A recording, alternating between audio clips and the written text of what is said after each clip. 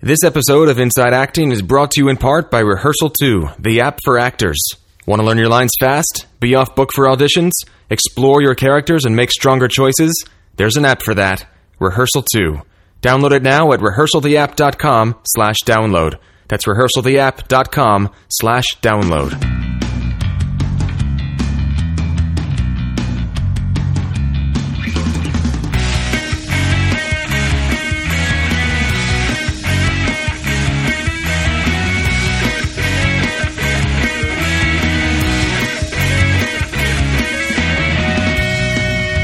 Hello and welcome to episode 147 of Inside Acting. I'm AJ Meyer. And I'm Trevor Elgott.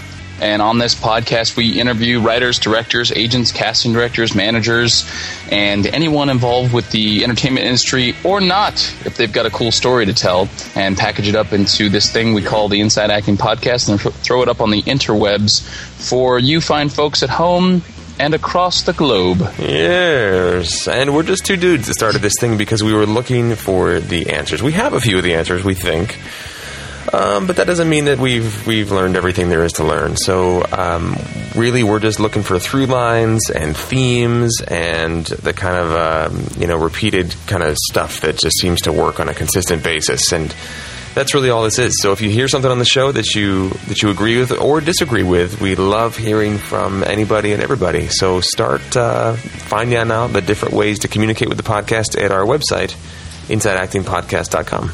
And on this episode, we've got part 2 of Trevor's chat with actor Sam Anderson. So stick around for that.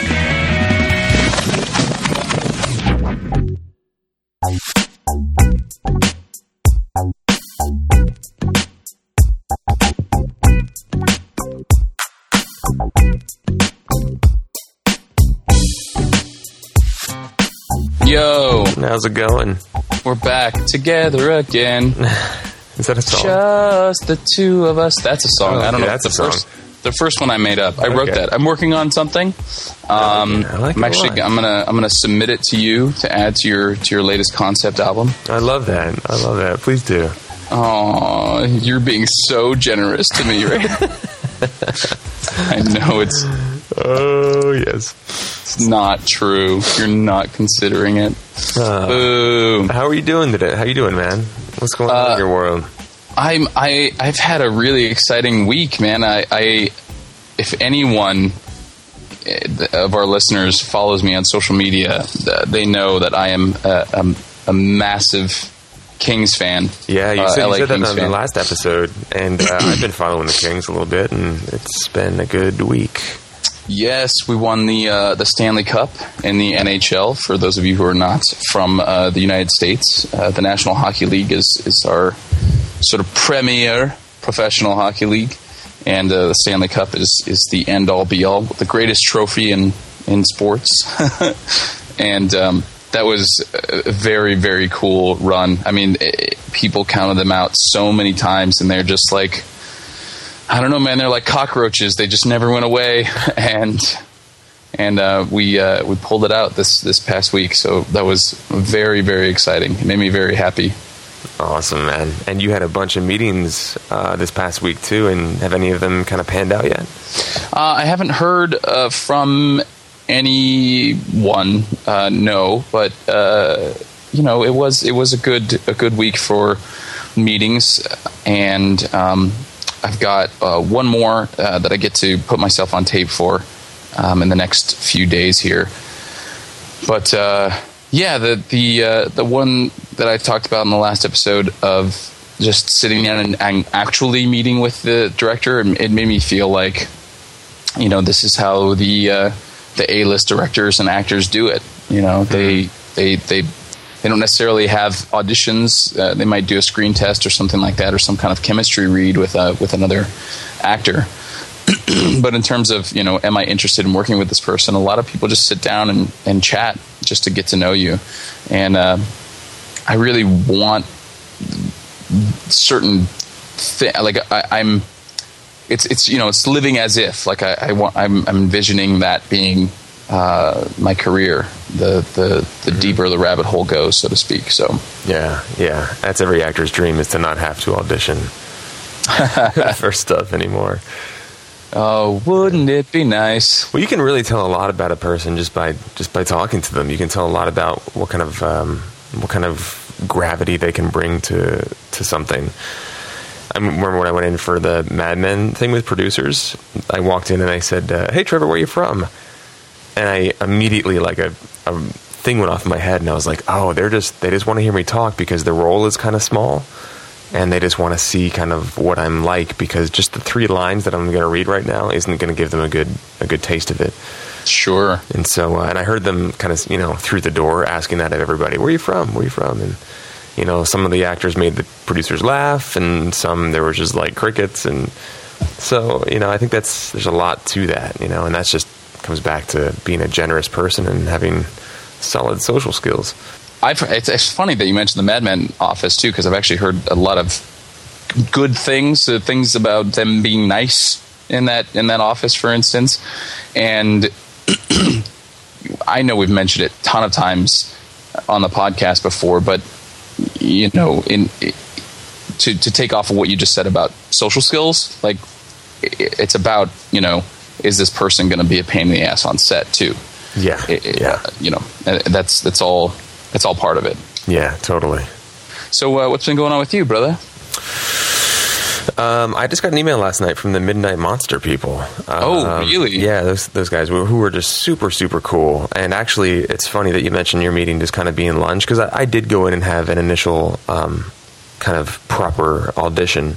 But before the cameras even started rolling, David, the director and co-writer, just kind of turned the camera away towards the wall, and he said, before we start rolling, I just want to kind of talk to you and get to know you and get a sense of who you are. So, and that's how it started. We had a 10-minute conversation about, where I'm from and what I like to eat and, other things in my life. And then same for them. And then we started rolling on the audition. And then the last kind of callback was a coffee date, essentially, with him and Brina, the other kind of co-writer, co-director, actor. So it's kind of cool. I really love that is the way that a lot of people work, because I think that actually is a more thorough and kind of deep way to get into it. But anyway, so I got an email from them last night, and they got funding for the feature film version. They hired a casting director, so they're changing up the cast from the short, but they are really adamant about getting me in the film in some capacity. And so there's a small role that only shoots for 1 day, and it kind of intimidates the character that I played in the short. It's kind of like one of those thug guys that just kind of gets all up in his face. And it's just a few lines, but he said, I'd really love to have you in there as kind of a nod to you being the original character of Grady. And I thought that was really cool, man.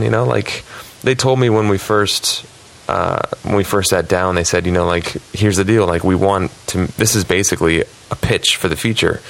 And we want to, use this to get funding for the feature, and we'll probably change up the casting. They're like, we're going to pitch it to some big people, and if Joseph Gordon-Levitt's production company wants it and they want to put Marky Mark in the role, sorry, we got to go with Marky Mark.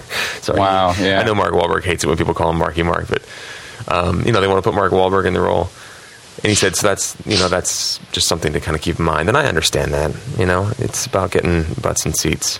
I'm glad you said that, because I was about to ask, what was the issue with you not at least having a shot at it? But if they were upfront with you in the beginning, I guess I can kind of understand that. Yeah, and and that being said, they did not have to come back to me and tell me anything or offer me a small role in it. And just the fact that he said, we really want you in there because we want to just have it be a nod to you being the original. I thought that was really cool, man. I think some actors might take that the wrong way and get kind of butthurt and be like, are you serious? I'm being downgraded and now you want to rub it in my face?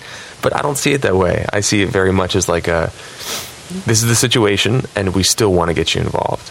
Yeah. So I'm excited about that. That was literally last night before I went to bed, I got that email. So that'll be fun. That'll be in July. Sweet, man. Well, and you get to spend a day on set, and if they do end up casting somebody, like an A-lister in that role, you'll have a scene with that person for your reel. Yeah, it'll be pretty cool. That's amazing. Yeah, and it's a union gig. It's fully SAG-AFTRA and all that. So it'll be a nice payday too. That is awesome. Congratulations, man. That sounds. I can't wait to hear about the actual on-set experience and all that. Yeah, I'm really stoked, and it's just a great group of people to be working with. I'm assuming that they're going to be working with a lot of the same crew, and the 3 days that we spent, actually 2 days that we spent shooting that, the crew was just awesome. Like, you could not ask for a cooler group of people to be spending 12 plus hours in a garage with all day. So it'll be great to see everybody again.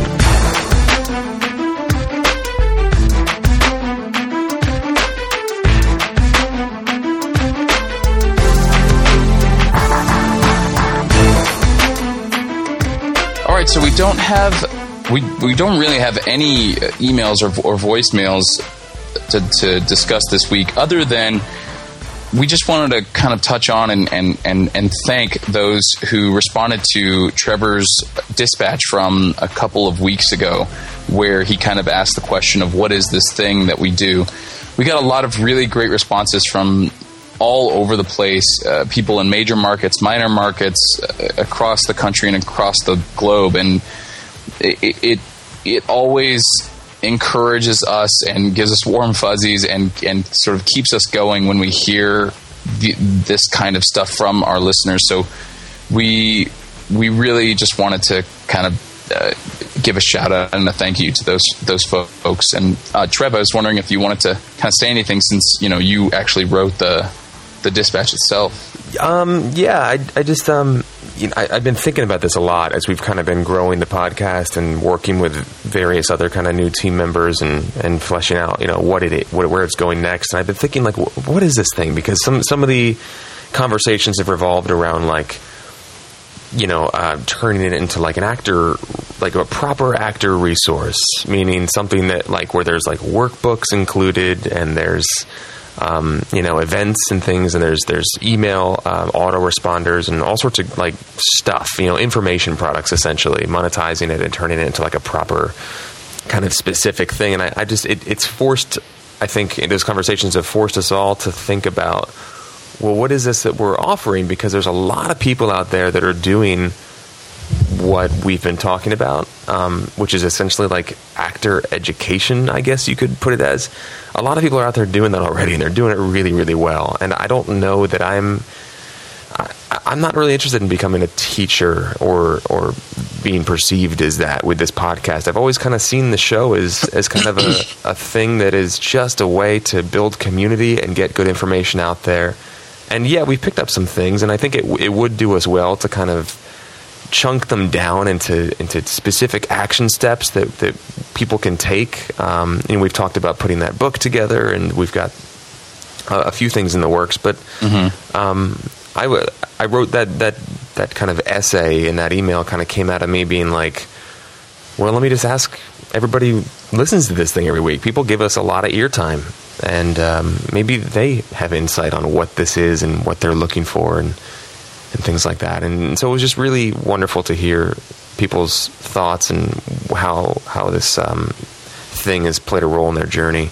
It's interesting because we have heard from listeners. We're kind of hesitant to go in the direction of not necessarily teaching, but like you were saying, information products. And we've heard from listeners themselves saying, like, why don't you guys monetize this, or why don't you guys do some kind of like event, like an Inside Acting Expo or something, where you get a bunch of like guests together and invite people and charge money at the door and that kind of thing. And it's been a back and forth that we've talked about for years, and there's always something that inspires us to that direction, and always something that inspires us not to go in that direction.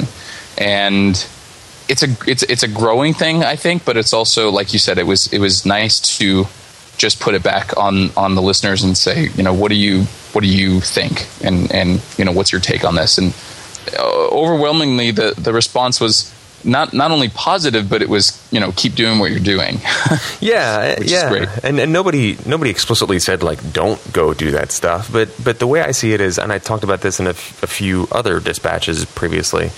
It's like, in many ways, a show like this is just talking. It's just talking about what we want to do. And I love talking about what we do, and I love hearing about people's journeys and and just kind of, refining kind of what it is that drives us and what those next steps could look like based on, various things like type and where you are in your career and income level and where you live and, all these different things I think are really fascinating to talk about. But at a certain point, you got to stop talking about it and start doing it. And I started to look at like when we started talking about information products and expos and things like that, I started thinking to myself, well, do I want to do it or do I want to show other people kind of what we've learned on how to do it? And I was like, where do I want to put my time there? Mm-hmm. And I didn't want to be somebody who was just constantly talking about it and didn't have any real thing to back it up. And again, like my passion doesn't lie in like putting on an expo or putting together a thorough information product that would show people. My passion lies in going out and making stuff. And how much more information are we going to be able to disseminate from spending our time and energy working on growing our own careers and our own working on our own creative projects than putting together some kind of information product on what we've already learned, as opposed to continuing to move forward. Exactly. Because yeah. I'm sure there are books and DVDs and who knows what else on acting, on the business side of acting, that are probably only a few years old and completely outdated. True story. So hopefully the podcast is a growing, living thing, and you and I will just continue to have experiences in the industry that we can then share with our listeners and hopefully provide some kind of insight or inspiration or some of the other things that people wrote in and said they were already getting from the podcast. Yeah, amen. And that's not for none of this is to say that, just lest anybody be misinterpreting, none of this is to say that we don't love doing this and that it's not going to be around for a while to come. It's more just like do we kind of keep it as what it is, or do we try and create like a mini empire out of it? And I think right now I'm kind of leaning towards the first option. Always looking for ways to add more value. But if it's about finding that balance between adding value and being able to do what I came to LA to do. I told you we should have talked about this. and also, just it gives us an excuse too to talk about the Dispatch, our email newsletter, which goes out every week in conjunction with our episodes. So if you're not signed up yet, head on over to the website and type in your email address. We only send one email a week, and it's not spam. So yeah, in fact, I'm glad you said that, because on this. Yeah, this is perfect, actually, because we've been working with Gadali, our kind of web/marketing designer consultant guy, and he's really smart and knowledgeable about all this like internet entrepreneur stuff. And he encouraged us to put together a really simple one-page PDF that is just like 5 must-have actor tools for digital actor tools. Just stole your name there, dude. All good. All right. So he and I worked on putting that together, and it's now up. So when you sign up for the email list, I've got to change this on the website, but when you sign up now on the email list, you get an automatic download of that document. It's a really quick little read, but it's got links to stuff that we think really make a big difference in an actor's career. Just tools that you can use to just make sure that you're firing on all cylinders. So there's another incentive to sign up for the email list. Awesome. And that's live right now. Yeah, just InsideActingPodcast.com, and then there's a link. Well, it's in the menu, IAP Dispatch, and then over on the right-hand side, there's a subscribe button, which is just above the donate button, which we'll talk about later. Yeah. All right. Well, cool. I was just about to say, we'll roll into this interview. This is part 2 of Trevor's chat with actor Sam Anderson, so enjoy.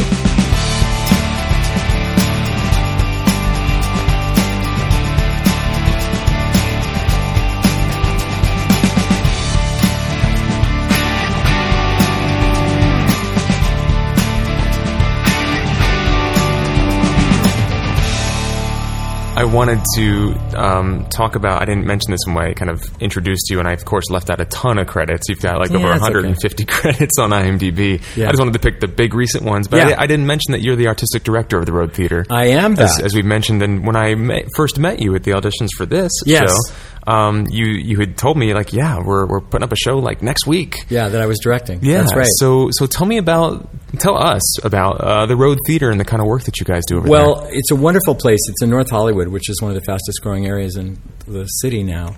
And I happened to be asked to do a production that in a role they couldn't cast within their company in 2003 by a good friend of mine. And we did a play called Napoli Milionario, which ended up being a big success and winning a lot of ovations and Drama Critics Circle awards, and people really responded to it. A great old play about Italians dealing with the black market in World War II.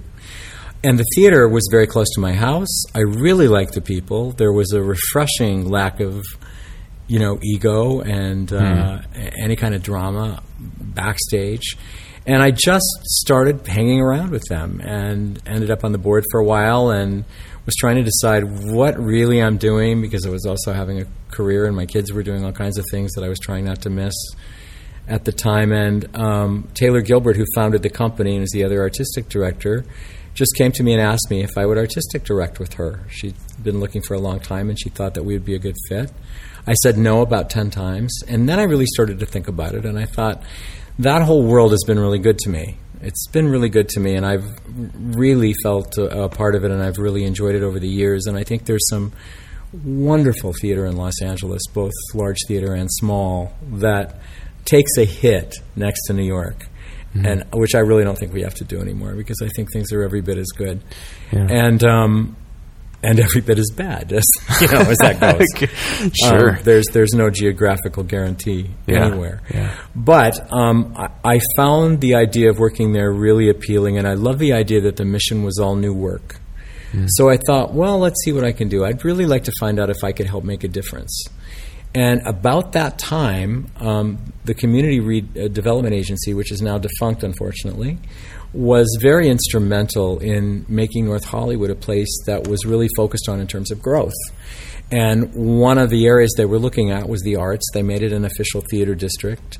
And they and the LA Theater Alliance chose 4 small theaters that they felt stood the best chance to thrive and survive and thrive in the growing community, which is just growing so fast. It's unbelievable. And now there's a subway stop there. There's tons of housing going up.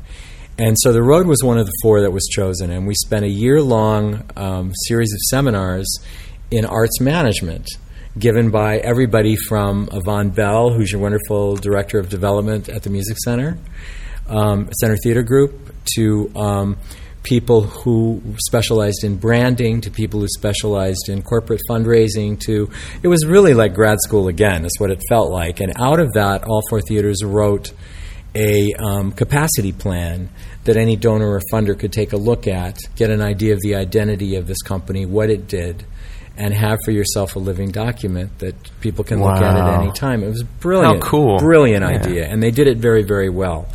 In the middle of that process, they introduced us all to a developer who was coming into the area and had specialized in doing mixed-use residential housing projects with an arts component added to it. It's the Meta Corporation, John Husky, and their first project was the Burbank Senior Artists Colony. So in that living development, if you're a senior 62 or over, you apply to be a resident of this apartment. The apartments are gorgeous. They have all the typical amenities, but they also have an incredible, art studio, watercolor sculpture, oil painting. There's a video editing bay that any professional would kill for. Wow. There's a radio stage, and they provide programming and classes for them in all of those areas as part of their rent. As cool. Well as exercise and psychology and nutrition. And it's a whole new model of aging, which is, since there are baby boomers around, of which I am one, it's just revolutionary. It's not the way it used to be, where people hit 60 and then they're off to the home. It's time to to get them out to pasture. These are really vital, active people. And in one of their situations, they had a screenwriting class, and there was a woman who was a retired bank teller who had wanted nothing more than to write a script. And in this class she did. The teacher found it to be amazing. They filmed it. They sent it off, and she won a national screenwriting competition. Really? Which is amazing. So awesome. Then they brainstormed some more, and this guy named Tim Carpenter, who's the head of Engage, which is this group that programs for the seniors, Tim came up with an idea for if we're moving into NoHo, why don't we make it a theater building? And so they did, and they built a brand new state-of-the-art 80-seat theater. And they looked around for a resident company, and they chose the Road. So we now have a second space. We're both on Lancashire, and we're on Magnolia in the same area, a little further down east. And it's a beautiful brand new theater. We've been in for about a year. And our mandate is to create a relationship with the residents while we are doing our own work in our seasons. So we give them classes. We make them preview audiences. We do receptions and talkbacks with them. We give them classes in playwriting and acting and directing and improv. And we include them in all of our events, invited to all our opening nights. And we hear from them, and it's wonderful. They're very vocal, and they're very wonderful and talented and smart. And we're looking now for other ways to just, really expand the nature of that relationship. Wow. Maybe even doing something like life stories with their life stories. With oh, my God, actors, that'd be great. Yeah. Which would be incredible. So it's a wonderful kind of project, and we still do 4 shows a year. We have something running right now called Sovereign Body by Emily Beck, a local playwright who's brilliant. Taylor Gilbert is starring in it, directed by Scott Smith, our associate artistic director. And it's an absolutely gorgeous, gorgeous play about... let's just say the underpinnings of illness and making it sound much darker than it is. It's very moving and beautiful and uplifting. So that's what I do in my spare time. What a great service that cool. that you guys offer to the community that way. It's wonderful. That's so cool. And you've got 2 spaces now. Yes, we do. Wow. Okay. So what is it? I'm curious hearing you speak about all these experiences and the risks that you took and the outreach, the work that you're doing with the Road. And what is it that draws you to this work? Why this and not music or writing or painting? Well, I have done that, and I continue to do that. I find the longer I'm around, I find that the more varied my interests become. I love what I do. I love the work of what I do as an actor. I also love directing, I've discovered. I love composing. I've composed shows, scores for shows. I've composed a couple musicals, one of which was actually done. I love that. That is no small feat. No, I'm telling you, it's not. Jeez. That'll test your mettle, yeah. With yourself. Yeah. And through it all, I've been doing writing on my own. I've been writing scripts, and I've also in the middle of writing a mystery novel. A member of Mystery Writers of America. How cool! Which is great. Right on. So, wow. I think that everything you do enriches you. And I think everything that this is the only career that I can think of where everything applies. I never know when I'm going to play something in some field that I don't know much about, and I've become, I think, even more of a student in these years than I used to be. In fact, there's a lot of college classes that weren't about the theater that I thought, I wish I'd listened a little more. Right. And I did that because it certainly would have helped me with the scientist I played not too long ago. So, those kinds of things. And I really urge my kids to do the same thing because they're both theater majors. And oh, wow. Yeah, and I think it's just everything applies. What a gift. And I find it all fascinating. What a gift. My dad really encouraged me to explore this. I'm an actor as well. My dad really encouraged me to explore it and supported me through a lot of the tighter times. And I meet people whose parents did not encourage that. Yes. Who had to fight an uphill battle just to go do a play or something. And their parents are always fighting them. When are you going to get a real job? Blah, blah, blah, blah. And I just think how easy have some of us had it with just that backing and that support. I don't think I have strong enough character. If my dad had said, I don't want you to do it, I'd probably be like, oh, yeah, he's probably right. Yeah, my dad didn't want me to do it, so I'm one of those people. Wow, okay. My mom was fine. My dad was not. He just felt that, in the long run, it really is a pipe dream, especially if you come from a small town in the Midwest. And there are all kinds of really stable careers where you don't have to deal with the up and down. I mean, he was obviously concerned about me, so, that's a good thing. But there was no one who would have stopped me. That's just the simple truth. I might have smiled and nodded, but I definitely would have been on my way anyway.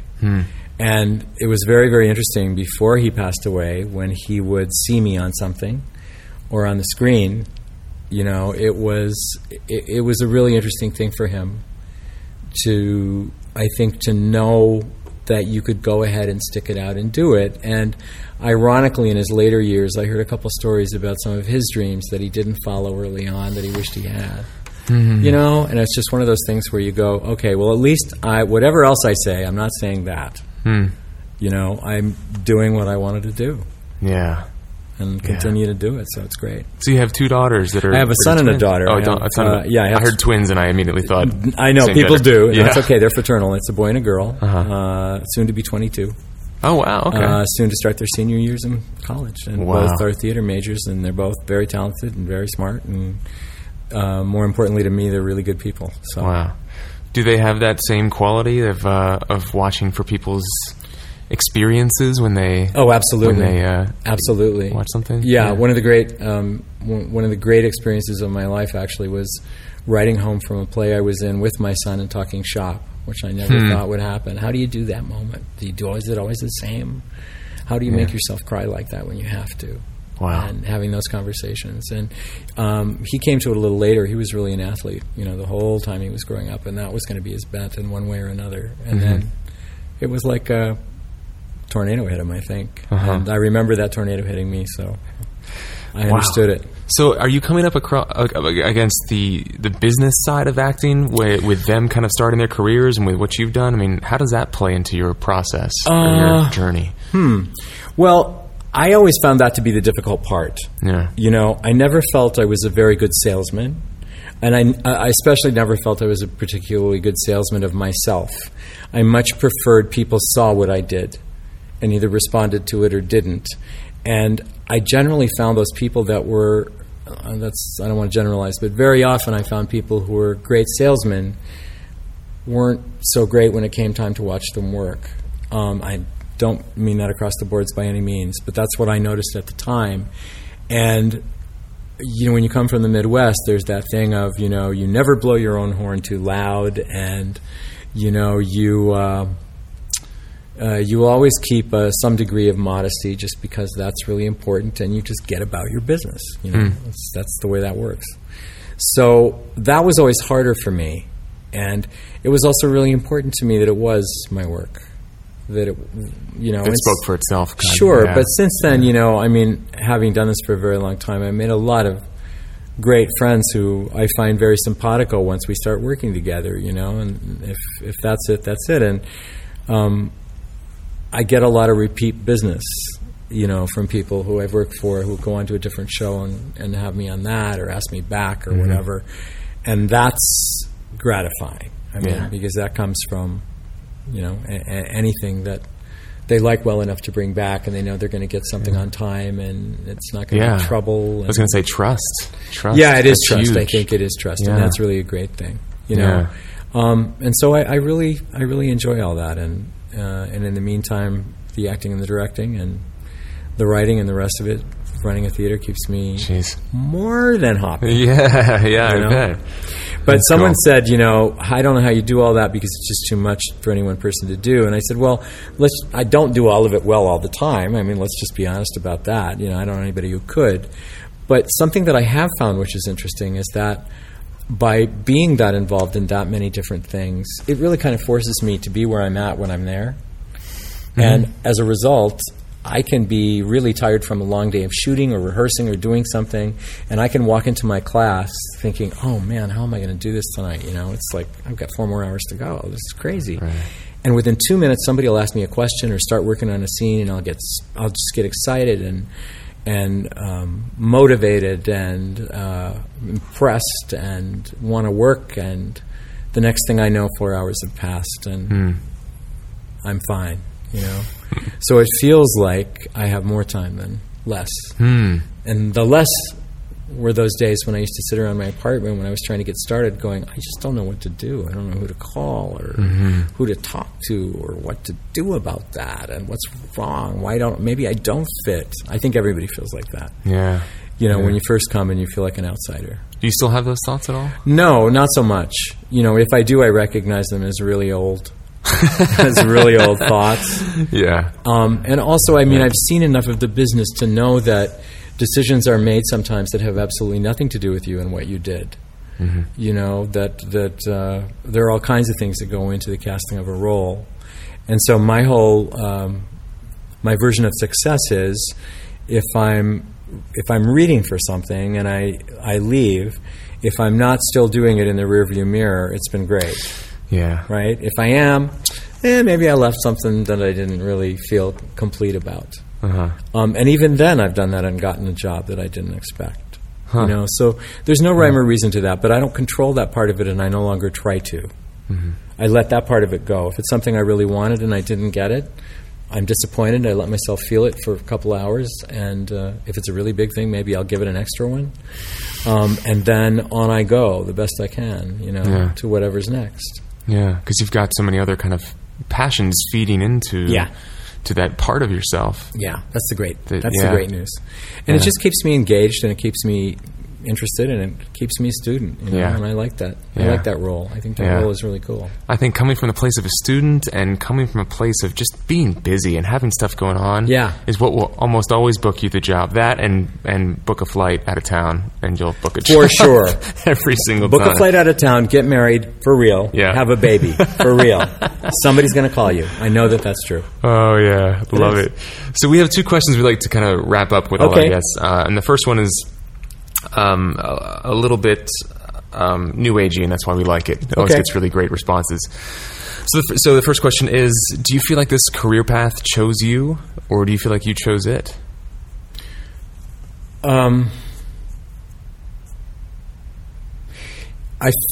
Yes, I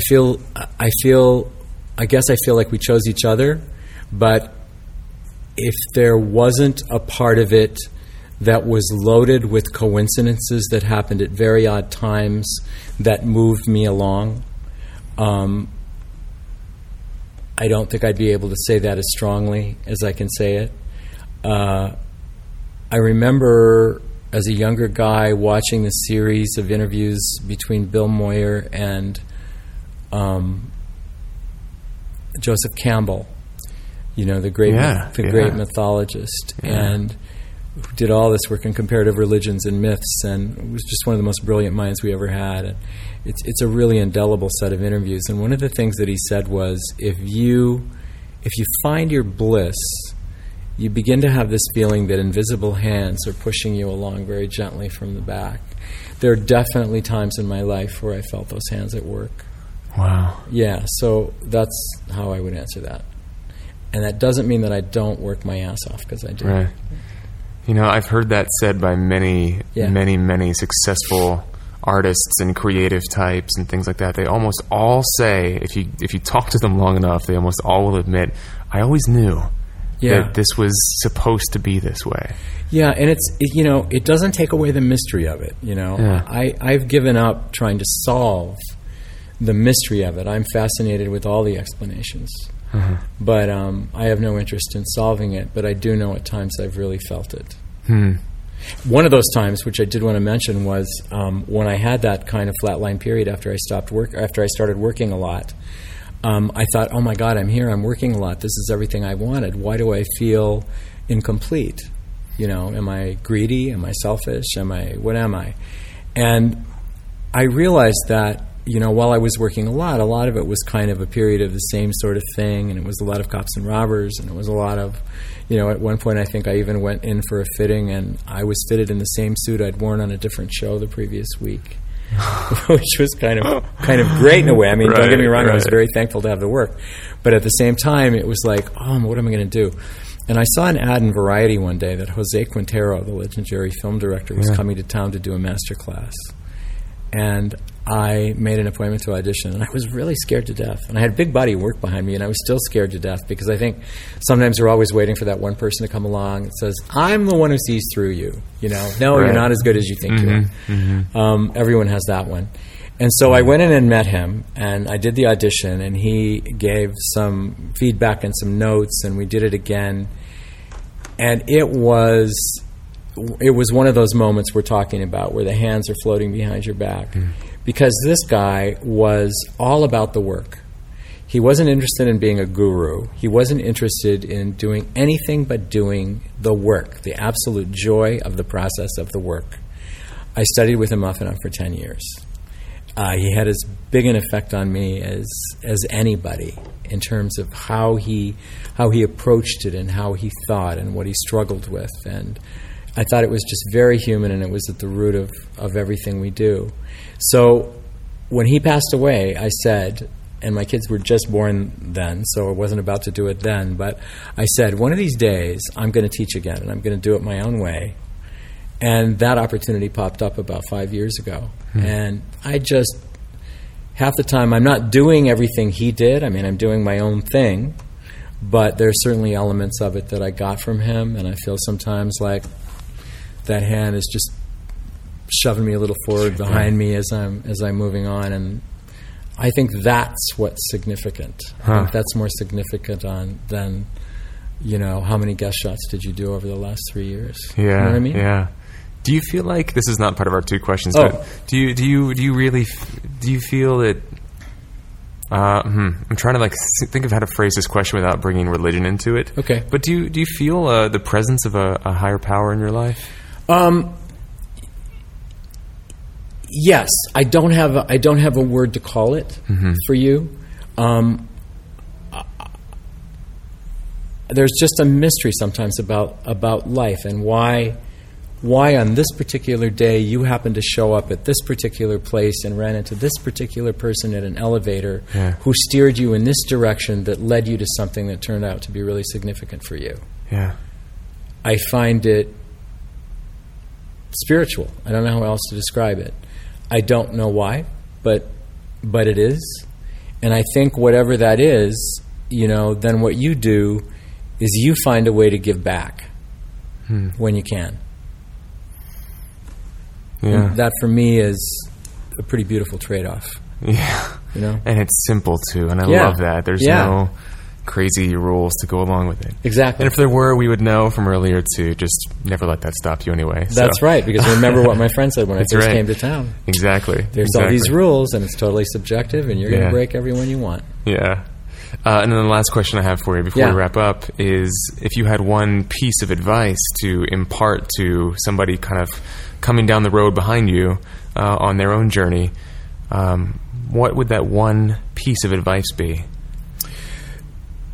Don't let your fear that you're not enough stop you from engaging, asking questions, standing up for yourself, making inroads, because the people that you're dealing with here, who I think for those of us who didn't experience it growing up in it, they may seem like they're in a foreign country and you're trying to break down whatever that wall is to even get inside a door, that they're people as well.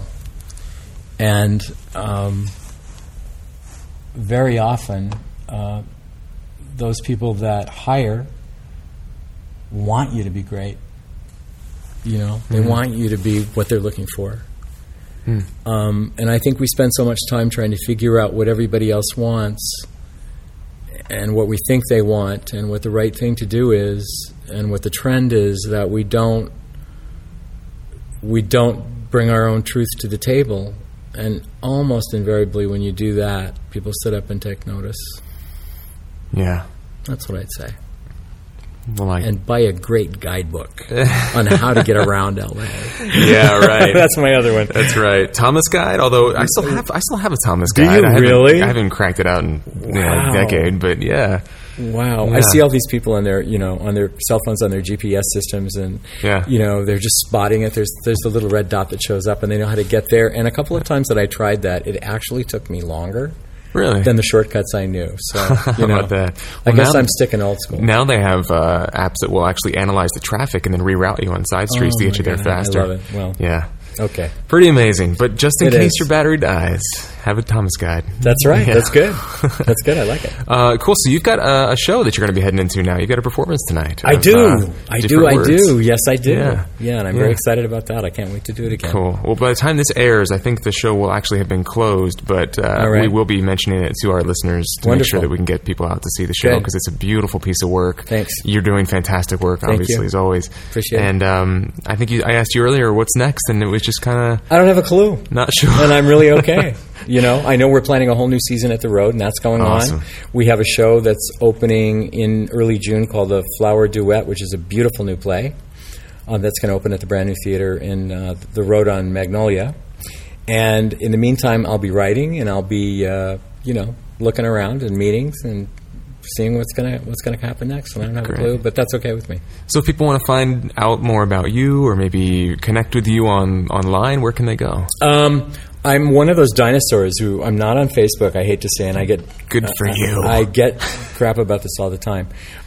They can go to the Road Theater website, and they can always reach me at the Road Theater website. Okay. And if they're interested in my class, there's information there. That's the best way to find me. Okay. Cool. We'll make sure we have links to all of that on our Wonderful. website. Good. Yeah. Sam, thank you again for taking the time to sit down with us. My This has absolute been pleasure. really It took us a fantastic. little while, but it was worth the wait. Absolutely. All right. Thanks man. again. Thank you.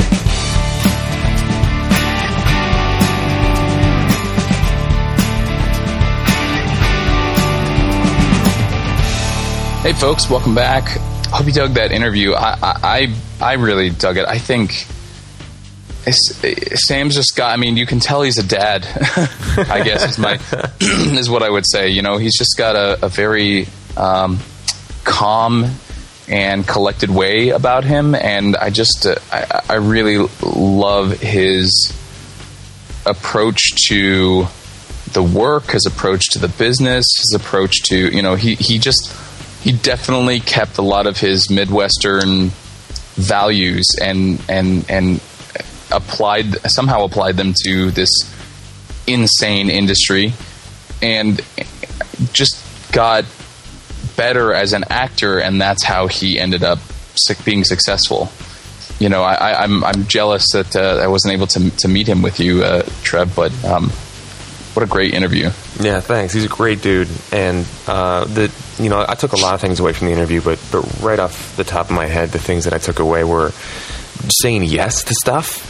Just like there's a portion of the interview, I think it was in part 1, where he talks about just like somebody said, "Can you do this?" and he said yes, and then he kind of figured out after the fact. Now we don't kind of wholesale condone that kind of thing, because if somebody says, "Can you ride a horse?" and you say yes, and then they catch you in a commercial where you have to ride a horse and you've never ridden a horse before, that's really bad. But if somebody is hiring you for like a stage management gig or something like that, like he was talking about at a place like the Amundsen, and they said, "Can you handle this with all these cameras around?" and he just said, "Yes, I'll figure it out." I think that's a case where I think it benefits you, and obviously it worked out for him. He said yes to so many things over the course of his career that just really benefited him, where I think somebody who was more timid might be like, no, I haven't done that before. I don't know that I can do it. So that kind of confidence that backs things. So that was a big takeaway. And then also when he talks about the invisible hands is one of my favorite kind of pieces of it. Just that he's felt like this kind of the universe kind of gently ushering him towards the next gig and then the next gig and then the next gig. And he just him saying that, like when you really get down to it and you're quiet, like, yeah, you can feel that at work in your life. And I think that that's common among a lot of creative people. I think that a lot of us are in tune with something that perhaps people in other industries are not as in tune with, generally speaking. I'm completely generalizing right now. But I loved that. It really stood out to me as something that we should be open to. Who was it? Darren, what's his name? Darren Petty, that we interviewed. Wear life like a loose garment. Do you remember that? Yeah. I think he was going for something a little different, but But, God, I love that saying, wear life like a loose garment.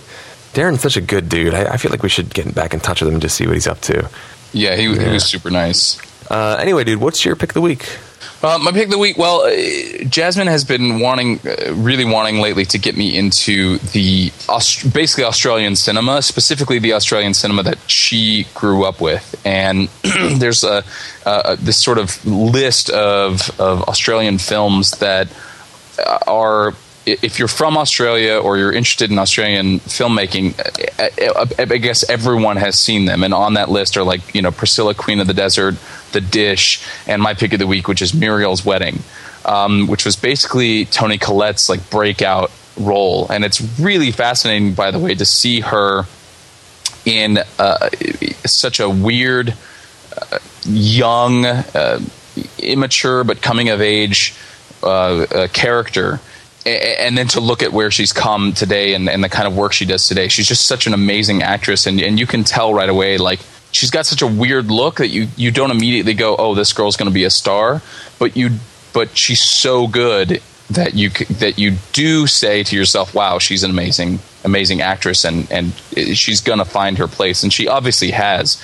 So it stars Toni Collette, and it's a classic. A lot of people have seen it before, and a lot of people have told me about it, or I've heard people talking about it and usually people say things like, oh, it's so funny, it's like one of my favorite movies because I think it's so hilarious, etc., etc.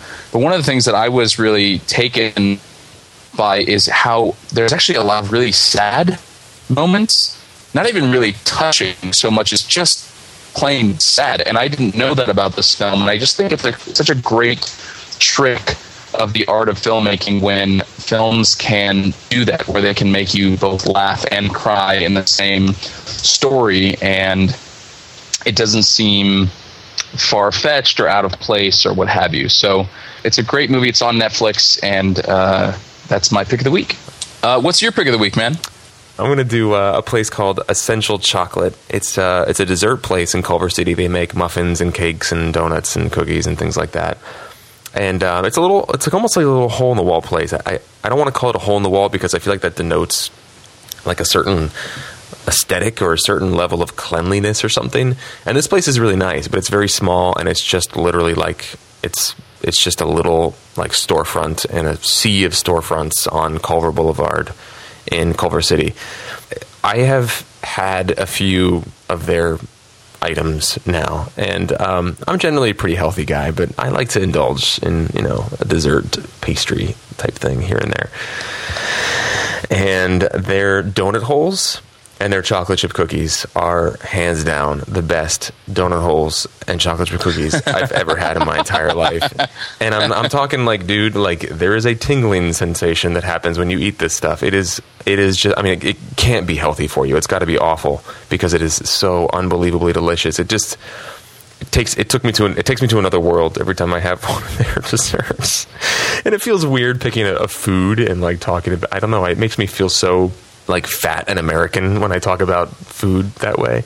But it's really good, man. So if anybody listening to this is local to Los Angeles and you're looking for like a good, just kind of like little, excursion, field trip, adventure kind of thing, I highly recommend checking out Essential Chocolate in Culver City. On our website in the show notes, I'll put the Yelp link in the show notes for this place, so you can go check it out and see what other people are saying about it and see some photos and whatnot. It's just a really great little dessert place that maybe will give you a tingling sensation as well. What are you selling, boy? Oh, I don't know. What are you selling? What are they selling? I don't know, but I'm addicted. What are they selling? Oh, geez, yeah, that's hilarious. We also got a listener pick in the inbox this week. Wow, I almost put all of those words into one word. That was a good recovery, though, man. Oh goodness, I'm glad I stopped myself. Something could have exploded.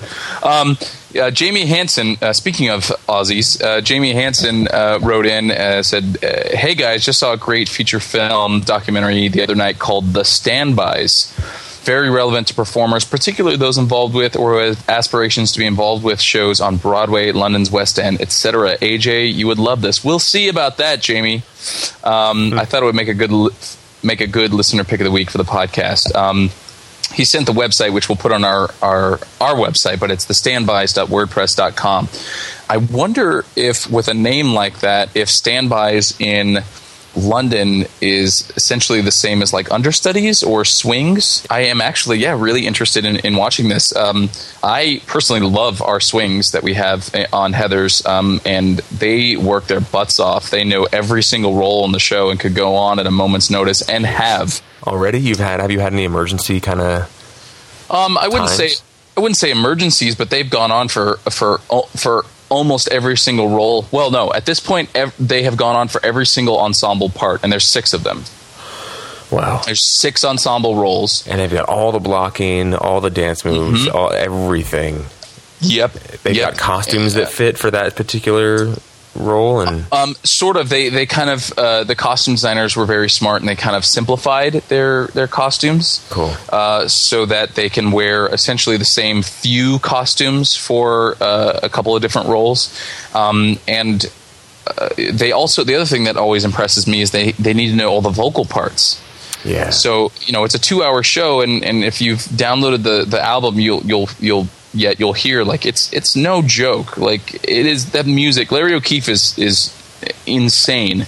He's a genius, but the music's crazy. And it took me, a lot of hard work just to learn one vocal track. So, these people know 3 and can cover 6 different roles in the ensemble alone, and also are like, second cover for a lot of the principals as well. So that's so cool. If that's what it's about, you're right, Jamie. I may actually love it, and I'm really interested to check it out. Sweet. So the Standbys link on our website. Mm-hmm.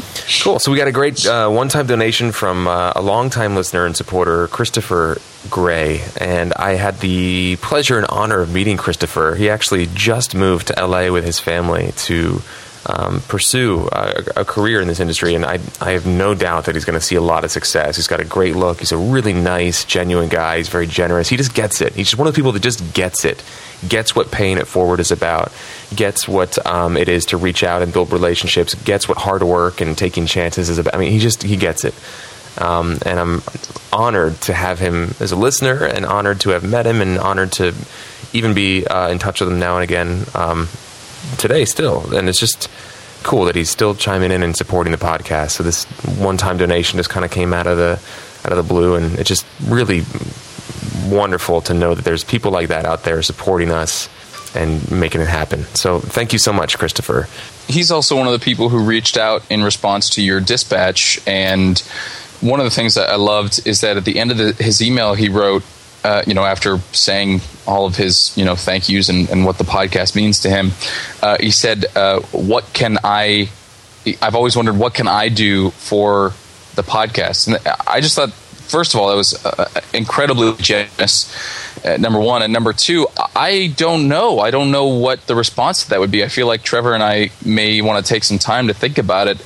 But, other than, this donation or any donation to the podcast, I guess we would just say the stock things, which is, tell your friends, tweet about it, put us up on Facebook, leave us a review, a 5-star review on iTunes. Word of mouth. It all supports us in growing this thing. And we talked about not necessarily wanting to move into information product land earlier in the episode, but one thing that we are always interested in is reaching a larger audience. And it's funny because it's like a chicken and egg type thing, because it's challenging to grow an audience without having an audience, without having a base, without having a lot of people that listen to you, so that you can convince some podcasting network or something like, hey, check this out, we've built this, we have all these listeners, would you be interested in adding us to your lineup? It's not a game we have to play if our listeners are out on the field doing it for us. Good point. Yeah, and we've got such an amazing community of people that have kind of gathered around this thing. And what's cool is it doesn't feel like, hey, look at our fans, AJ. It feels more like, look at this cool community we get to be a part of. Mm-hmm. This is not our podcast. This is everybody's podcast. This is not my podcast or your podcast. This is the community's podcast. So, absolutely cool. So, patron of the week. We have a lot of patrons that have been supporting us for a while, but we don't know anything about them yet. We don't have a photo or a blurb or links to any of their social media or their website or IMDb's or anything like that. So we're going to go ahead and pick Ryan Adams, who may or may not be the singer. Ryan Adams. Isn't it Bryan Adams? No, there's a Ryan Adams, yeah, and he rocks. Ryan Adams. I'm Googling right now. Yeah, his cover of Wonderwall by Oasis is really, really great. Oh, yeah. I know this guy. So maybe that's the Ryan Adams we're talking about, or maybe this is an even cooler actor, filmmaker type of Ryan Adams. type of Ryan Adams. There are many types of Ryan Adams. There are. I feel like we're doing one of those nature shows. There are many types of Ryan Adams. This particular Ryan Adams is of the filmmaker variety. Right. All that is to say, we just wanted to, again, thank our patrons. And Ryan, you are our pick of the week. Thank you so much for supporting us. But we'd love to know more about you. So please, if you feel so moved, this is not a requirement by any means, but we'd love to have a photo and a blurb and some links to your relevant websites to throw up on our patron page so that we all can learn more about you and celebrate your awesomeness for supporting us on a recurring monthly basis. So, Ryan, thank you very much, and all our patrons, thank you very much. Yeah, man. Okay. Wow. Good episode. You know where to find us. You can start at our website, InsideActingPodcast.com, but you can also find us on Twitter, ask your questions there. You can find us on Facebook. We've got our page and the group, which you can request to be added to, and Jen or one of us will add you to that. And we've got our email, InsideActingPodcast@gmail.com, as well as our voicemail line, which is 213-2-ACTORS. That's 213-222-8677. So you literally have no excuse other than I don't really have a question, which I don't really have a response for. Amen. And then last but not least, this podcast is powered by word of mouth and dollars and change.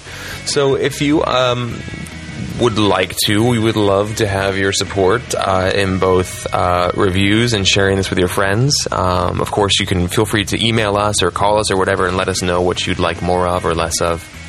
We're very responsive to that. And if you really want to go the extra mile, shoot us a couple bucks. This podcast runs almost entirely on listener donations, and every penny that we receive from listeners goes back into building a better podcast, buying mic stands, paying for podcast hosting fees and production costs and things like that. So that goes a long way. So if you're listening to this and you think it's time, I've been listening forever and I'm ready to give back, go ahead and do that. Head over to our website and click on the donate button. It's on the right-hand side of the page next to the kind of featured current episode. And it's all done through PayPal. Sorry for those of you that don't believe in PayPal. We have yet to find an adequate replacement that's going to be easy to move everybody over to. But it seems to work for most people. So head on over and click the donate button. Sign up as a patron at just as little as like $3-5 a month, or just send us a one-time donation. It's your call, and we'd love to have your support. And we'll give you a shout out on the show, and you can write that donation off as a education expense come tax time. So it's kind of a win for everybody. And that's all I got. Wow. Beautifully said, my friend. Beautifully said. Thank you. Thank you very much. I rehearsed it. All right, so thanks to Jen, our production coordinator, Cesar Gamino, our technical producer, and all our patrons. Very, very much. You guys make this podcast happen. For episode 147, my name is Trevor Algatt. And I'm AJ Meyer. We'll see you next week. And in the meantime, you're terrible, Muriel. This episode of Inside Acting has been brought to you in part by VO2GoGo.com, the award-winning voiceover training system and winner of Backstage's Reader's Choice Award for Best VO Training 4 years in a row. Visit votogogo.com/start for a free Getting Started in VoiceOver online class that will help you add voiceover to your acting portfolio. That's votogogo.com/start.